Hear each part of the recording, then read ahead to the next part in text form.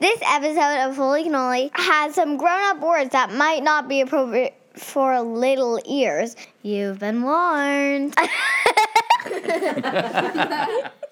You are listening to the Holy Cannoli podcast. It's all about making sense of life, who we are, and why we're here. Life is sacred and life is strange. And here's our dad, Tony Gapastone. Cool. Well, Joy Hoover on the podcast today.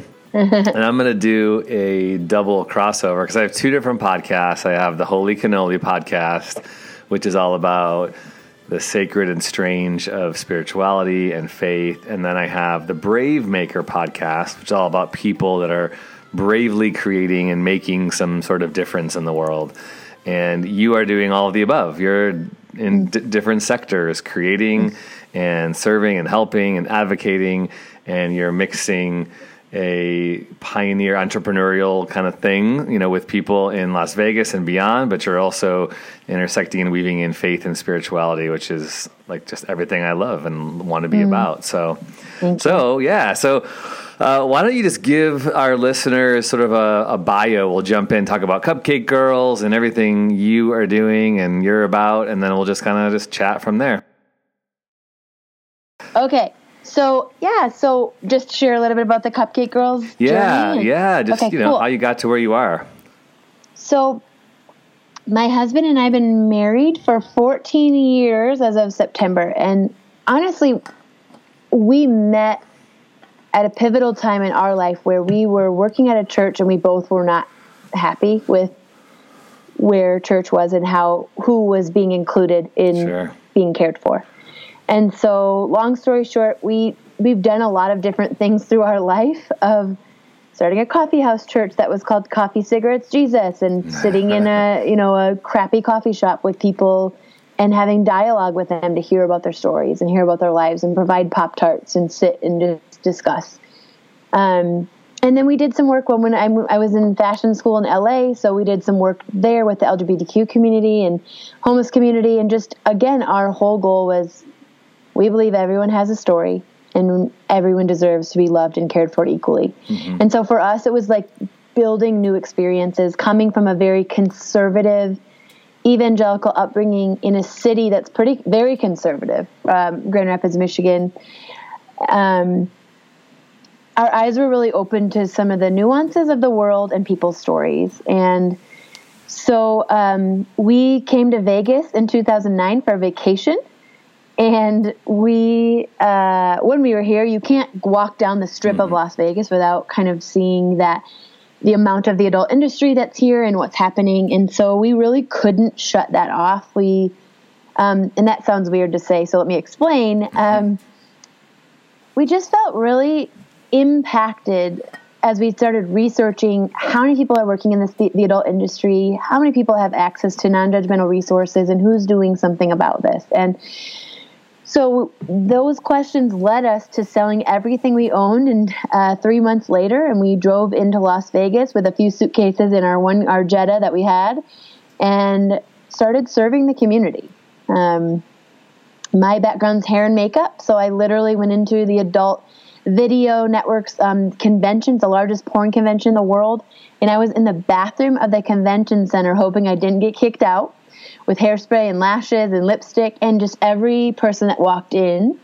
My question to them as they were washing their hands, coming over to the mirror, was, "Hey, do you want your lipstick touched up? Do you want some lashes? Like, can I spray your hair?"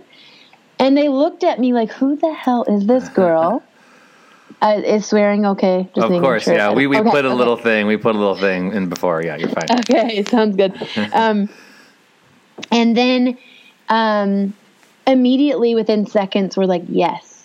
And I started hearing their stories and engaging with, seeing pictures of their children and hearing where they were from, and starting to see the similarities of, even though I didn't have experience working in the adult industry, what I know to be very true is that we are all human, and humans have the desire and need to have inherent dignity and to be seen and cared for and loved equally and provided resources to further our lives. And so that weekend for us was pivotal in this is our purpose. going back to my husband and being like, babe, there is no one that's doing this here and in a non-judgmental way. So we spent a year bringing cupcakes to strip clubs, connecting with folks through hair and makeup, driving out to legal brothels to connect with the women that were working in those places and listening to their stories and providing the resources when they'd reach out and need something. And in 2011, we officially filed a 501c3 non-religious, non-political nonprofit, because even though we have faith, which has evolved significantly over the last 10 years, we didn't want anything to be a barrier for the people that we were caring for and the people that we were linking arms with towards their goals. And so it's really evolved over the last 10 years. We have a branch in Portland, Oregon that's now 8 years old. We have, last year we gave over $500,000 in holistic resources away to adult performers, people working in strip clubs, people doing street-based sex work, anyone that works in any genre of the adult industry. And there's zero agenda to the services we provide. It's 100% client-based care, trauma-informed. We're not re-traumatizing people to make them tell their stories again or to call the police. We don't have because we're funded all privately with individuals that care about what we're doing. They don't have to turn in their trafficker. They can just be supported. So literally 2 weeks ago, we had a client come in who, in a t-shirt and her underwear, running from her trafficker, walked through our doors. And we immediately rallied around her with a blanket. We went to get her a meal, a vegetarian meal, because she hadn't eaten in a while. And we let her rest on our couch until she was ready to talk. And then we had our advocates sit down and talk through whatever she was comfortable talking through. And it was at her pace, at her timing. And then we were able to provide immediate needs between housing and food and even clothing and that sort of stuff. And the list goes on with therapy and other things and legal support. But that's kind of the care we provided and how that's kind of evolved over the last 10 years. Wow. I love hearing the evolution stories of people's faith and journey and work. And so I'm really curious because you've said a couple things that are really intriguing to me. The non-judgmental resources. I think that's a really significant thing I'd like to kind of delve a little deeper into. But maybe you could start by saying, because we talk a lot about, on my Holy Cannoli podcast, we talk a lot about faith and the church. And there's a lot of great conversations happening about the evolution of what the church is and how do we express our faith through a church. And what is a church? What things have we learned that we need to unlearn? It sounds like you've, done some things over the past 10 years because you alluded to not being satisfied while you were on staff. So maybe you could start there and just say, what did that look like when you and your husband were on a staff of a church and were recognizing there were people being excluded or not everybody was equally being invited or cared for, that kind of launched you into this next phase of your life? Yeah, so we were working with the youth, and there was thousands of kids that were coming. There was 7 services a week. This is in Michigan? And yeah, in Grand Rapids, Michigan. Okay. And my husband, especially, his passion was for kids that were kind of in the hardcore scene, the mohawks, the belts, the skateboards and all that stuff. And so he would literally bought his pants from women's skinny jeans from Express. I still laugh about that. Now skinny jeans are popular. He still wears them, but before what size they were is your popular. husband? Can I ask what size jeans is this guy wearing? Dude, he is 6'6". What the? He's 6'6". He's so tall. I will send you a picture you could add to this. How he wore, I don't know what size, but I love it. He's so tall. That's so great. He could only find them at Express to make them tall enough for him. I mean, so good. I like him already. So, yeah. What's his name? He's pretty great. Phil. All right. Phil, Yeah. A+ in my book. Okay, keep going. So yeah, he would connect with the folks, and he started a music venue on Saturday nights so that there was a place, actually Friday nights because there was church Saturday night, where kids could come and listen to good music and eat, $1 pizza and have a safe space. And we put cigarette butts outside so that they could, smoke their cigarettes and trying to do stuff that again, catered to that community. Yeah. And he started getting written up all the time about the cigarette, the bins with the cigarettes, and about kids that would bring their skateboards into service, or about kids that pants were falling down or inappropriate. What do you mean written up? Like the leaders of the church would give him demerits, write him up like that's a negative Basically, thing? I see. yeah. And so it just got to the point where it was like, this is not worth it. Like, we're literally the kids that we feel like, should belong here. I mean, everyone belongs. You should belong. But what we felt like was the very people that needed to have community and needed to be loved unconditionally and needed support, which is what the church is supposed to do, wasn't happening. And they would even get kicked out by security sometimes. And that was kind of the last straw for us. So we started this kind of coffee house church back in 2008 or 7. I don't even know. It's been so long.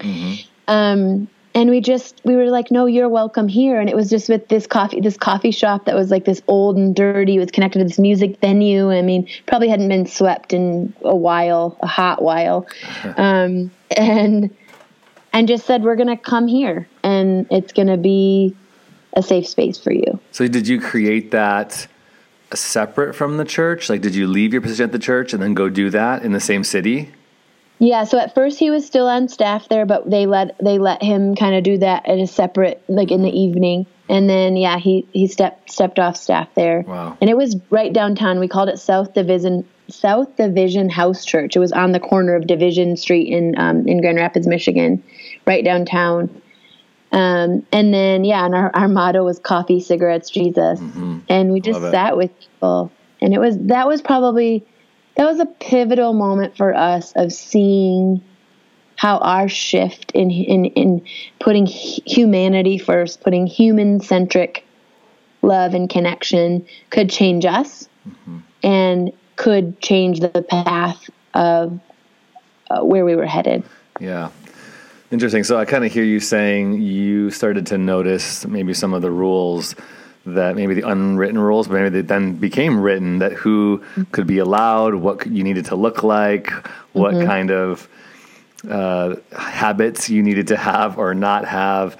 And I think it's so interesting, like the cigarette thing is really fascinating to me. I remember somebody who was kind of like you in my life who had a really beautiful picture of Jesus. And, I was a kid who also smoked cigarettes, and I got expelled from or suspended from school for showing up to a dance drunk. And I was not the kid that you would want to come over to your house if you were a church kid. But I remember there was some really cool grace-filled church people that saw beyond that and that let their kids hang out with me. And if it wasn't for that, I wouldn't know Jesus as I do today. But I remember somebody saying something about like, cigarettes don't send people to hell. They just make them smell like they've been there. So give them a break or something like that. You know what I mean? Like the way that we categorize people by what they do, how they look. Yeah. And we immediately judge them and condemn them. But this person was like, no, whatever. I'm not going to send someone to hell for what they do. You might smell kind of gross, but that's fine with me. I still love you. So I think that's really neat that you were able to speak into so many kids' lives just by literally welcoming them to a table to drink coffee and talk about Jesus. That's really cool. So how did that? So from 2008 to 2009. How did that kind of evolve into a greater philosophy of what it looks like to be the church with you all? Yeah, so we moved to California in 2007. So I guess that was 2006 for a year. And that's where I went to fashion school in downtown LA. My husband worked near Skid Row as an apartment manager or something, some sort of leasing manager, basically. And he would hang out on Skid Row at lunchtime every day with a homeless person or someone that lived in that area just to get to know them. And we started going on dates with my friends and their partners from fashion school and getting to know different communities because we were raised so conservatively that, we didn't know we weren't friends with a gay person. I was raised in Upper Michigan, and I didn't realize this until like 2 years ago when I did the research, but Upper Michigan, where I'm from, there's less than 1% black people that live in Upper Michigan. So as far as people of color, not one out LGBTQ person, so very non-diverse in who we knew.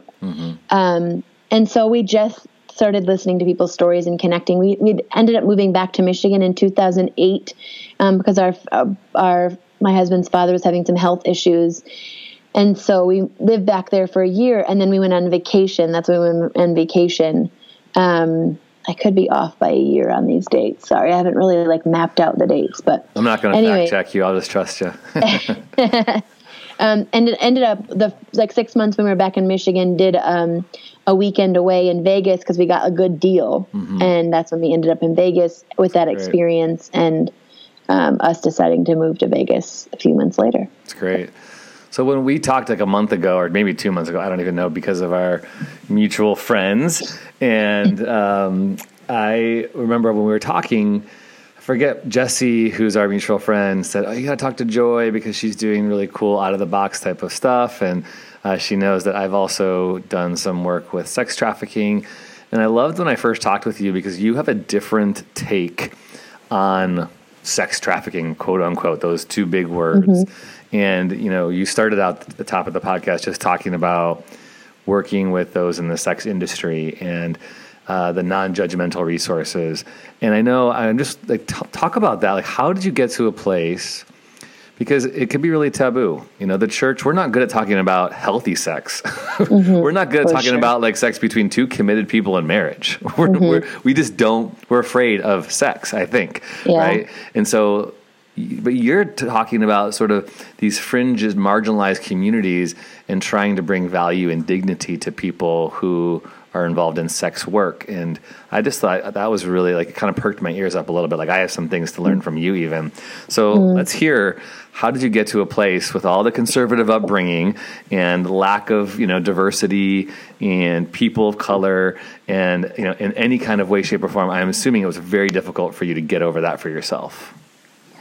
Yeah, I literally jumped in. So we got into Vegas, and 7 days later, I was in a porn convention bathroom, the largest porn convention in the world. I don't even honestly know if I'd been in a sex store at that point.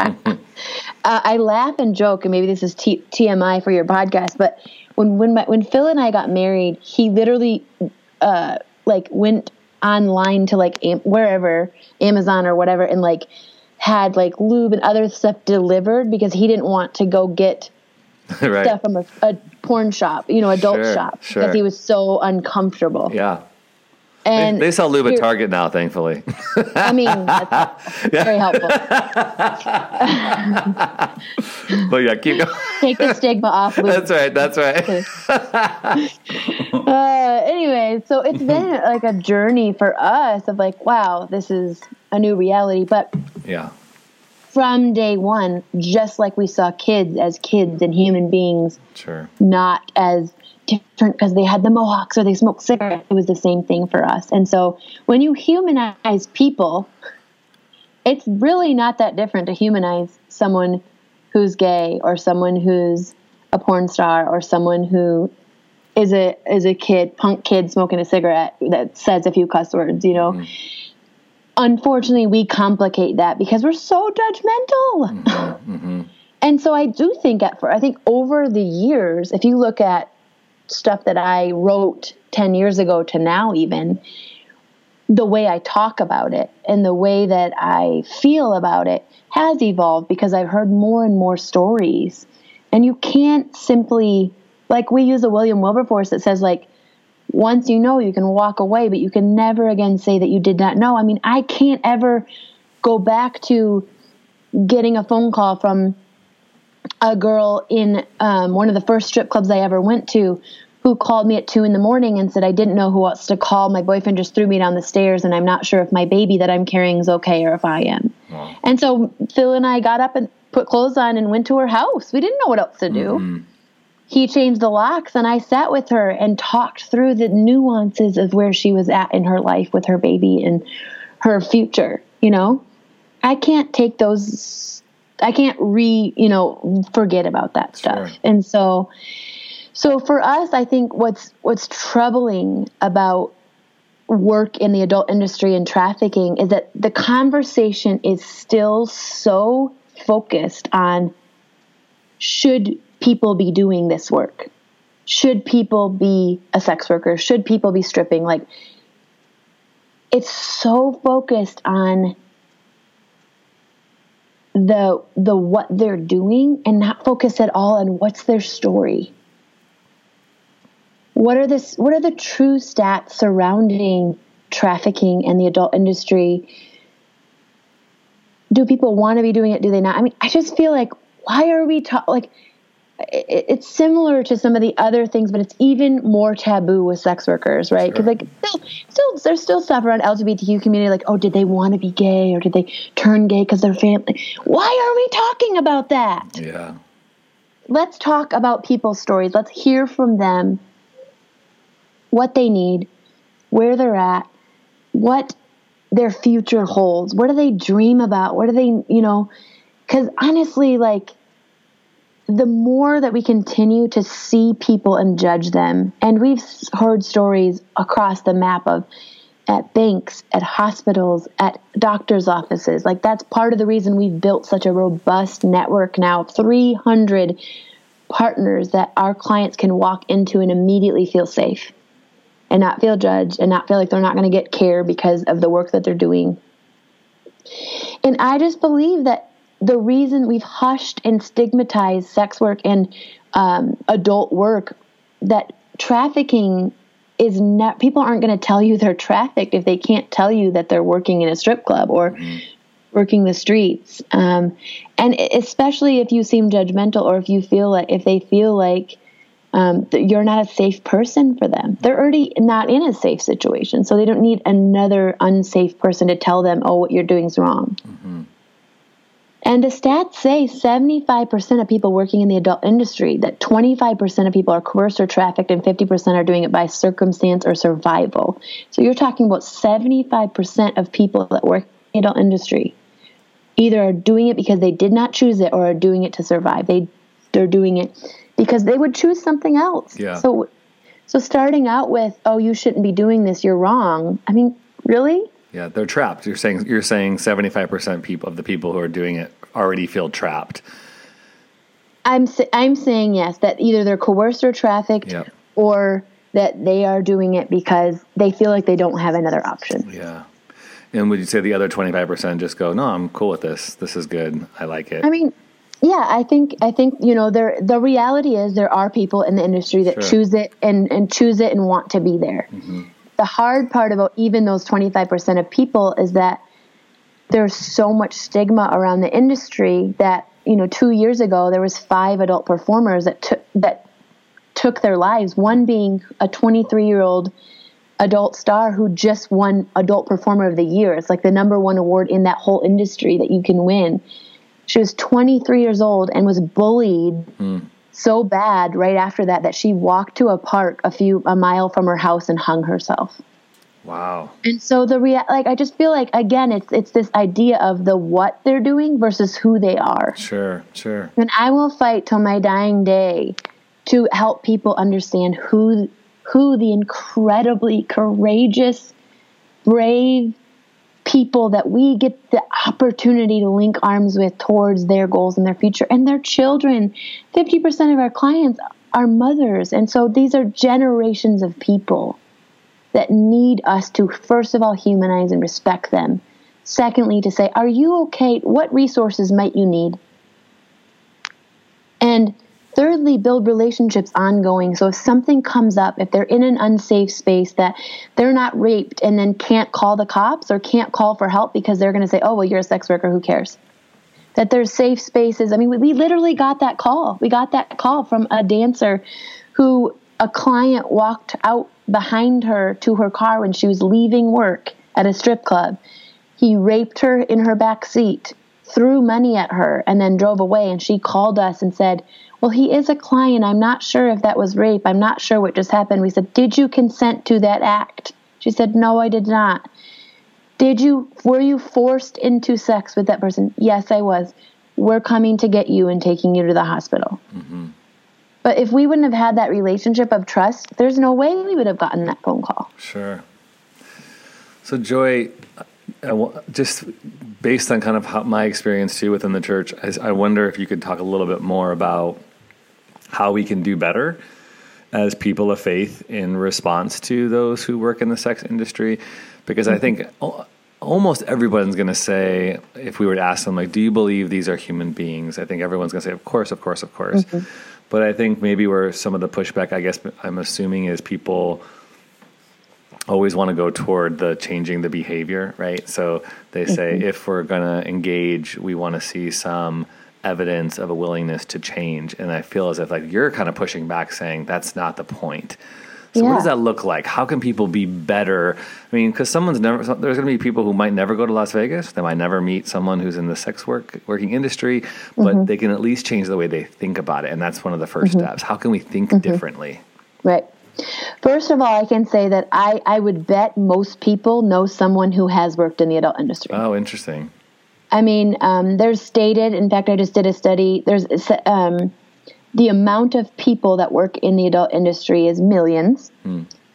And I think what I'm finding is that people are coming to us going, I didn't even know my friend or my daughter or my ex.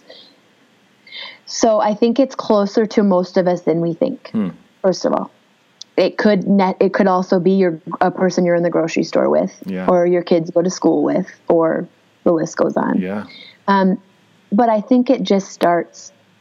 I think that we have a reaction towards people because of something internally, and I think it starts with us. I think if we're uncomfortable with a sex worker or someone who's in that industry, why are we uncomfortable with that? What in our life? Why are we so uncomfortable with sex anyways? I mean, we all have it, like, but I think that it just starts with seeing everyone with inherent dignity. And truly, if as a person of faith, as people in the church that are saying, I follow the teachings of Jesus, he was the first example to do this. He stayed in a house with Rahab. It didn't say she wasn't a prostitute anymore. Didn't say she wasn't a sex worker. Like, he was sitting with folks that were in the adult industry and that were at the time the least of those or whatever. And so I just feel like it's not that complicated, but we just overcomplicate it because I think because we don't know what to say or because we feel awkward about it or because we're uncomfortable. And we tell our team, we train people on trauma-informed training on how to work with our clients. I mean, 90% of the work we do is with volunteers. And sometimes those volunteers come from churches. And so we say, we just had 4 people they're driving to brothels right now to go sit with the women, to do massage, to sit with them, to talk different things, to have therapy, whatever they need. And so I always say, it's okay to be nervous and uncomfortable. This is new, right? I know that you don't want to mess up. I know that you're not sure what to say. I know that it feels awkward or scary. That's okay. What I need you to do is just not act, as just sit and listen. And if there's something that's said that feels, off or weird or uncomfortable to you, that's fine. Just don't react to it. And then we'll discuss it after to figure out why you feel that way and what was said. And so, I mean, I guess for me, it's become really normal, which I understand is not normal, right? To sit, to spend a lot of time in brothels, in porn conventions, in strip clubs. I mean, I was pregnant with I have 2 daughters. Both my daughters during pregnancy, I was going to the brothels and strip clubs. Actually, the women in the brothels did like a mini baby shower before I had my baby. That's cool. And my daughter actually, in our office when we first got it, I was not being paid more than $8,000 a year, I think, in 2013. So my office was her, basically baby room as well. And so our clients would come in and play with my baby and we would talk. So I guess for me, it's just humanizing. It's the same thing we'd do with anyone else, even if we're uncomfortable. Listen to their stories and see them as a human being. Yeah. Do you think there's some correlation, part of my evolution of sexuality and affirming the LGBTQ community has been getting beyond what I was taught in regards to what is sin, right? There was a time when I always felt like I was on the edge of saying, hey, God loves all people, but it was even hard to be received in certain church circles, like God loves homosexuals. I believed that. I totally believed that. But I would also add but he wants them to change, right? And so now I'm at this different place where, like, 25 years of being in Christendom, if you will, and you start to you read scripture different and you go, oh, wait, this is actually a different story now, the way that I understand people and humans and how they express their love and their affection. And no, I don't think it's sinful to be gay or lesbian or bi or trans or whatever. So I always come back to this place, for me in the LGBTQ community, which I feel like there's some similarities. Maybe you can speak on this. Is people want to, they're afraid to condone sin. They're afraid that in some way they're going to dishonor God, and that prevents them from loving a human being right in front of them because they don't know. They feel like a friend of mine often says sometimes when you think about Jesus saying, "Go be fishers of all people," right? And he would use the analogy about, like, you expect the fish that you catch to be like perfectly clean right away. It's like catching clean fish. And he would always kind of make this. He's from the South. It was like with a Southern draw, but he would say, you can't do that. You can't expect that someone's going to be all put together right away when they come to Jesus. But there's still something beyond that. What I hear you saying is that's the wrong question even to come into your mind, to go at some point, any day in the future, you don't have to expect this person to change necessarily. You don't have to hope they're going to get out of the lifestyle or whatever that looks like. It's just accepting them and affirming who they are as people, which is what Cupcake Girl seems to all be about. So how do you help people get beyond that? Is it just more theology? Like, we actually have to help people understand Scripture better and relook at how we understand humanity and sexuality and change and all that kind of stuff? Yeah, I mean, I think that's a nuanced question, right? And I think it's different for different people. It's interesting. I think I told you this, but we are supported financially by a couple churches. The Cupcake Girls are, and we have a couple porn companies that support us, and everyone in between. We have conservative and Democratic, and I mean all the things. I think what we can align on both sides is, do people matter? And do they have inherent dignity and are worthy of resources? Because that is what we're doing. Unfortunately, over the years, we've lost partnerships, we've lost funding, we've lost things with churches that say, well, what about proselytizing? What about changing people and getting the numbers of who's accepting Jesus? And for me, my answer is, how about people who's literally are dying? Yeah. They're actually dying. They're taking their lives. They're, one girl recently in the adult industry died of sepsis because she had a urinary tract infection that turned to a kidney infection that went sepsis and died. Wow. So these are treatable things that, because they're in the adult industry and don't have access to proper resources, people are dying. That is my number one concern. People are being treated like inhumane pieces of animal.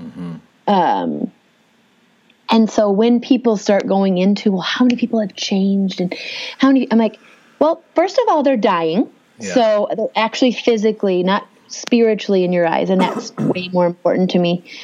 I think, if I knew how to change people's perspective, I would. I think I want to have compassion for people. I was just talking with someone who's a volunteer, who is a person of faith. And I said to her, I want you to know that here's what I'm understanding. Cause I was once like this 10 years ago, 9 years ago, 8 years ago, that my perspective of Christianity and of the love of Jesus was life-changing, was the only truth, was what I wanted everyone to know because it was so good for me, right?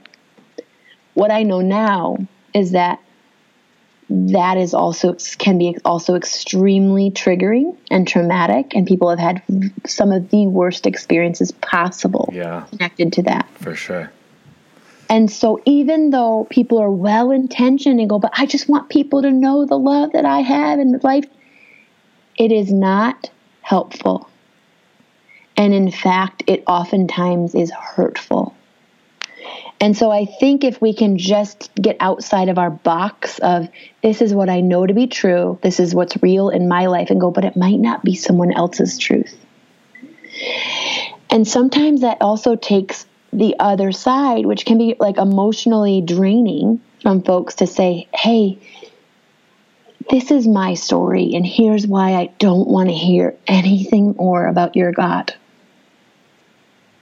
And so for me, I think it's our idea of this next project that we're doing, which is this holistic resource center in this space of belonging for everyone. It's going to take both sides talking.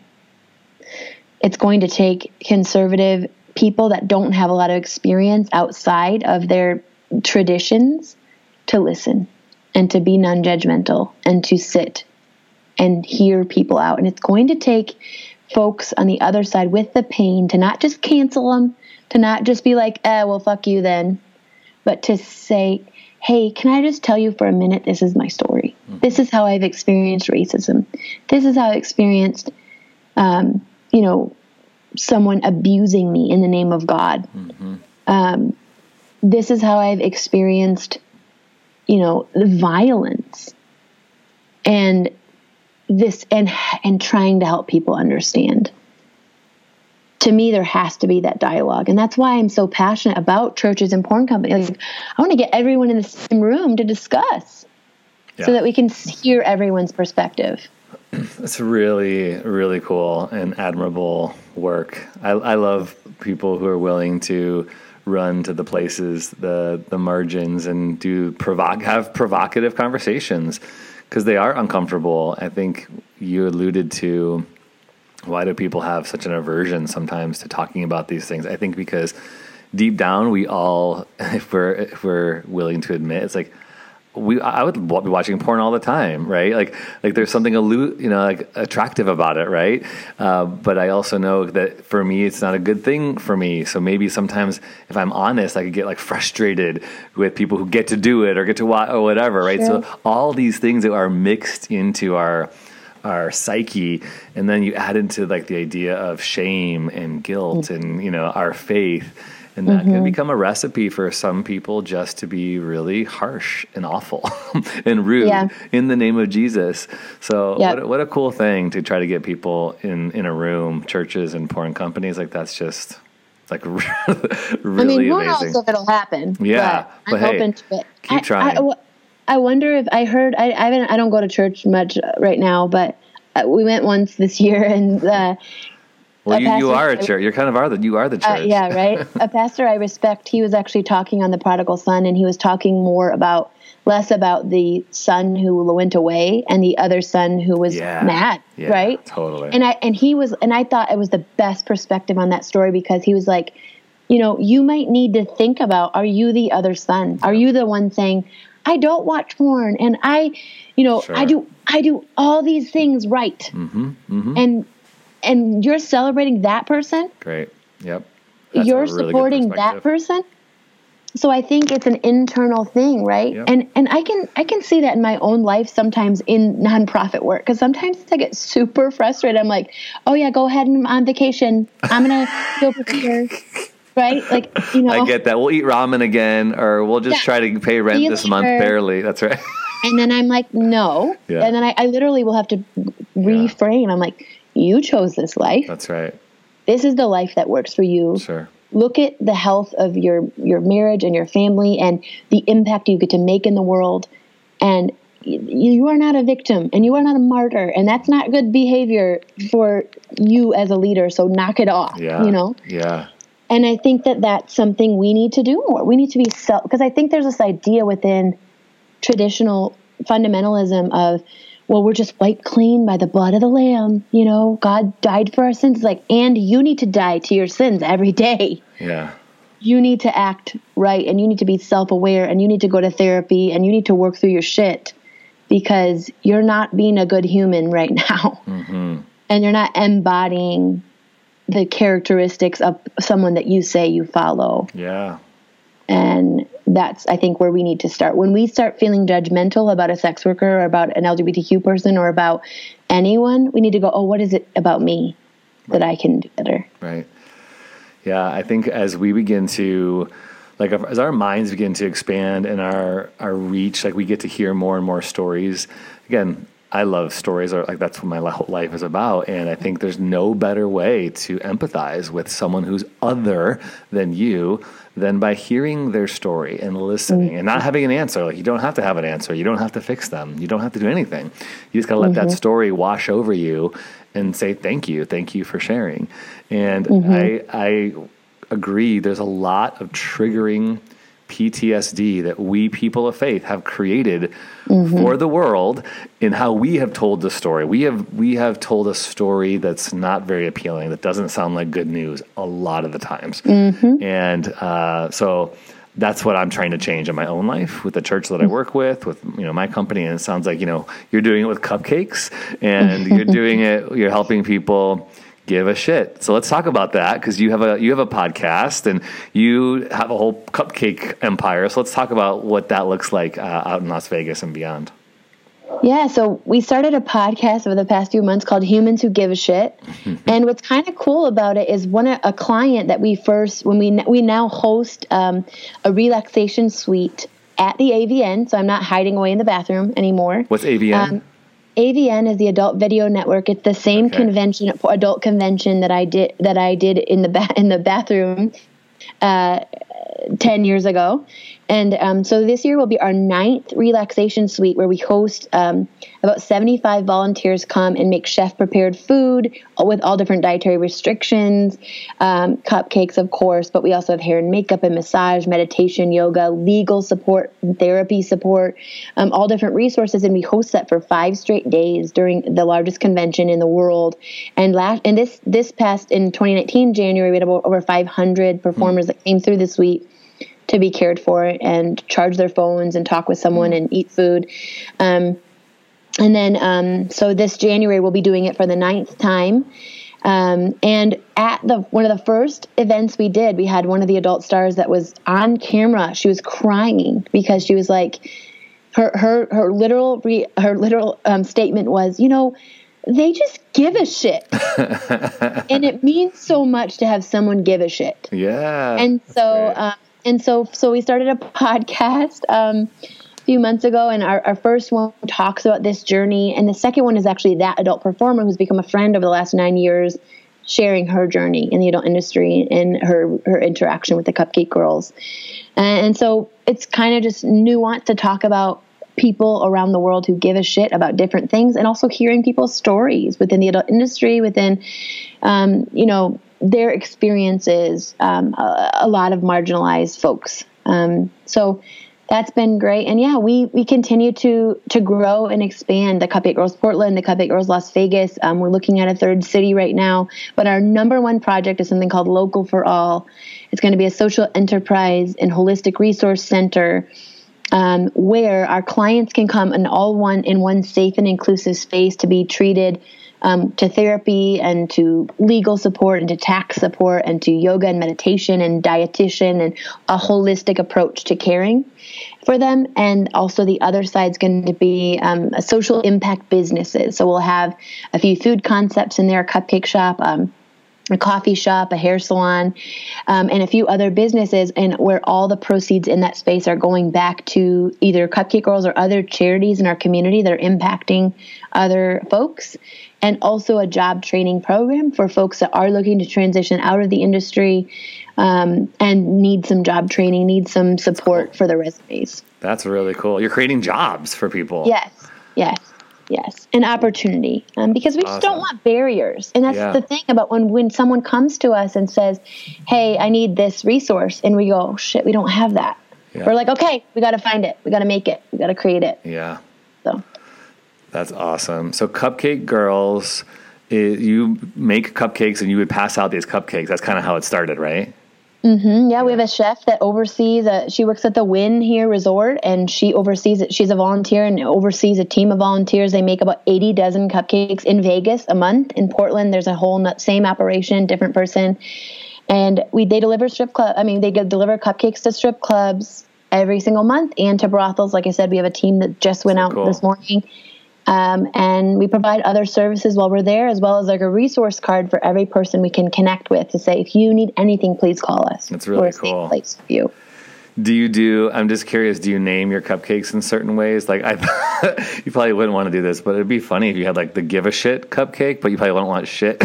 Yeah. But do you have certain names for your cupcake flavors? Well, right now we just do a signature pink vanilla frosted cupcake. So that's kind of our signature like monthly thing. But the cupcake shop will have all sorts of cool things, and that would be a good idea. Humans who give a shit. I'm into it. I love it. Listeners will be able to see because I'll post a little bit of the video. But Joey's cool office is like blazing pink in the background. I love it. It's just so on brand with what you're doing. Definitely pink. I love it. Are you? Did we talk? Are you doing some sort of documentary about your work or something like that, or no? Not right now. We are meeting with someone who is a documentarian in the next couple of weeks to discuss that option. Cool. Because with this next project, right, it's like we built this kind of grassroots organization, and now we're looking at trying to build out a $2.5 million project in the next 6 to 12 months. And so being able to show that journey of the last 10 years, I think it's powerful for the community to see. That's what I think could be cool for Brave Maker, for connecting what you're doing and what we're doing. So let's keep talking. We're going into our second year, and we have dreams of the empire that you have as well. But we want to tell stories and fund films, right, on brave stories. Like our whole tagline is brave stories change the world, and you are the story, right? So you're the story, and you're telling all these great stories. So in some way, I think it would be cool to partner with what you're doing down the line. And if, this documentarian you're going to talk to doesn't work out, let us know, because we would love to find a way in to support. Yeah, that'd be amazing. Yeah. Amazing. And I love what you're doing, and I do agree with you 100%. Stories will change the world, are changing the world. Right? Yeah. If we listen. If we listen, that's right. If we let them. Yeah. If we let them. Yes. Joy, where can people follow along your story? Where are you located on the socials and your website and all that kind of stuff? Yeah, so Joy E. Hoover. I don't know why I have the E. It's just a thing. Even though people think my name is spelled Joye. I thought that at first too, or Joy E. Yeah. E is my middle initial for Elizabeth. So Joy E. Hoover, and then at CupcakeGirls.org is the Cupcake Girls stuff, and then at Local for All is Local for All, and then Humans Who Give a Shit is the podcast. And the podcast is all on like iTunes and all those places? All the places, okay. Yep. All of those links will be in the show notes too, so you guys can check that out. And now I got to turn this off because my story is chatting back at me. Anything else you want to say before we sign off, Joy? Anything else we missed?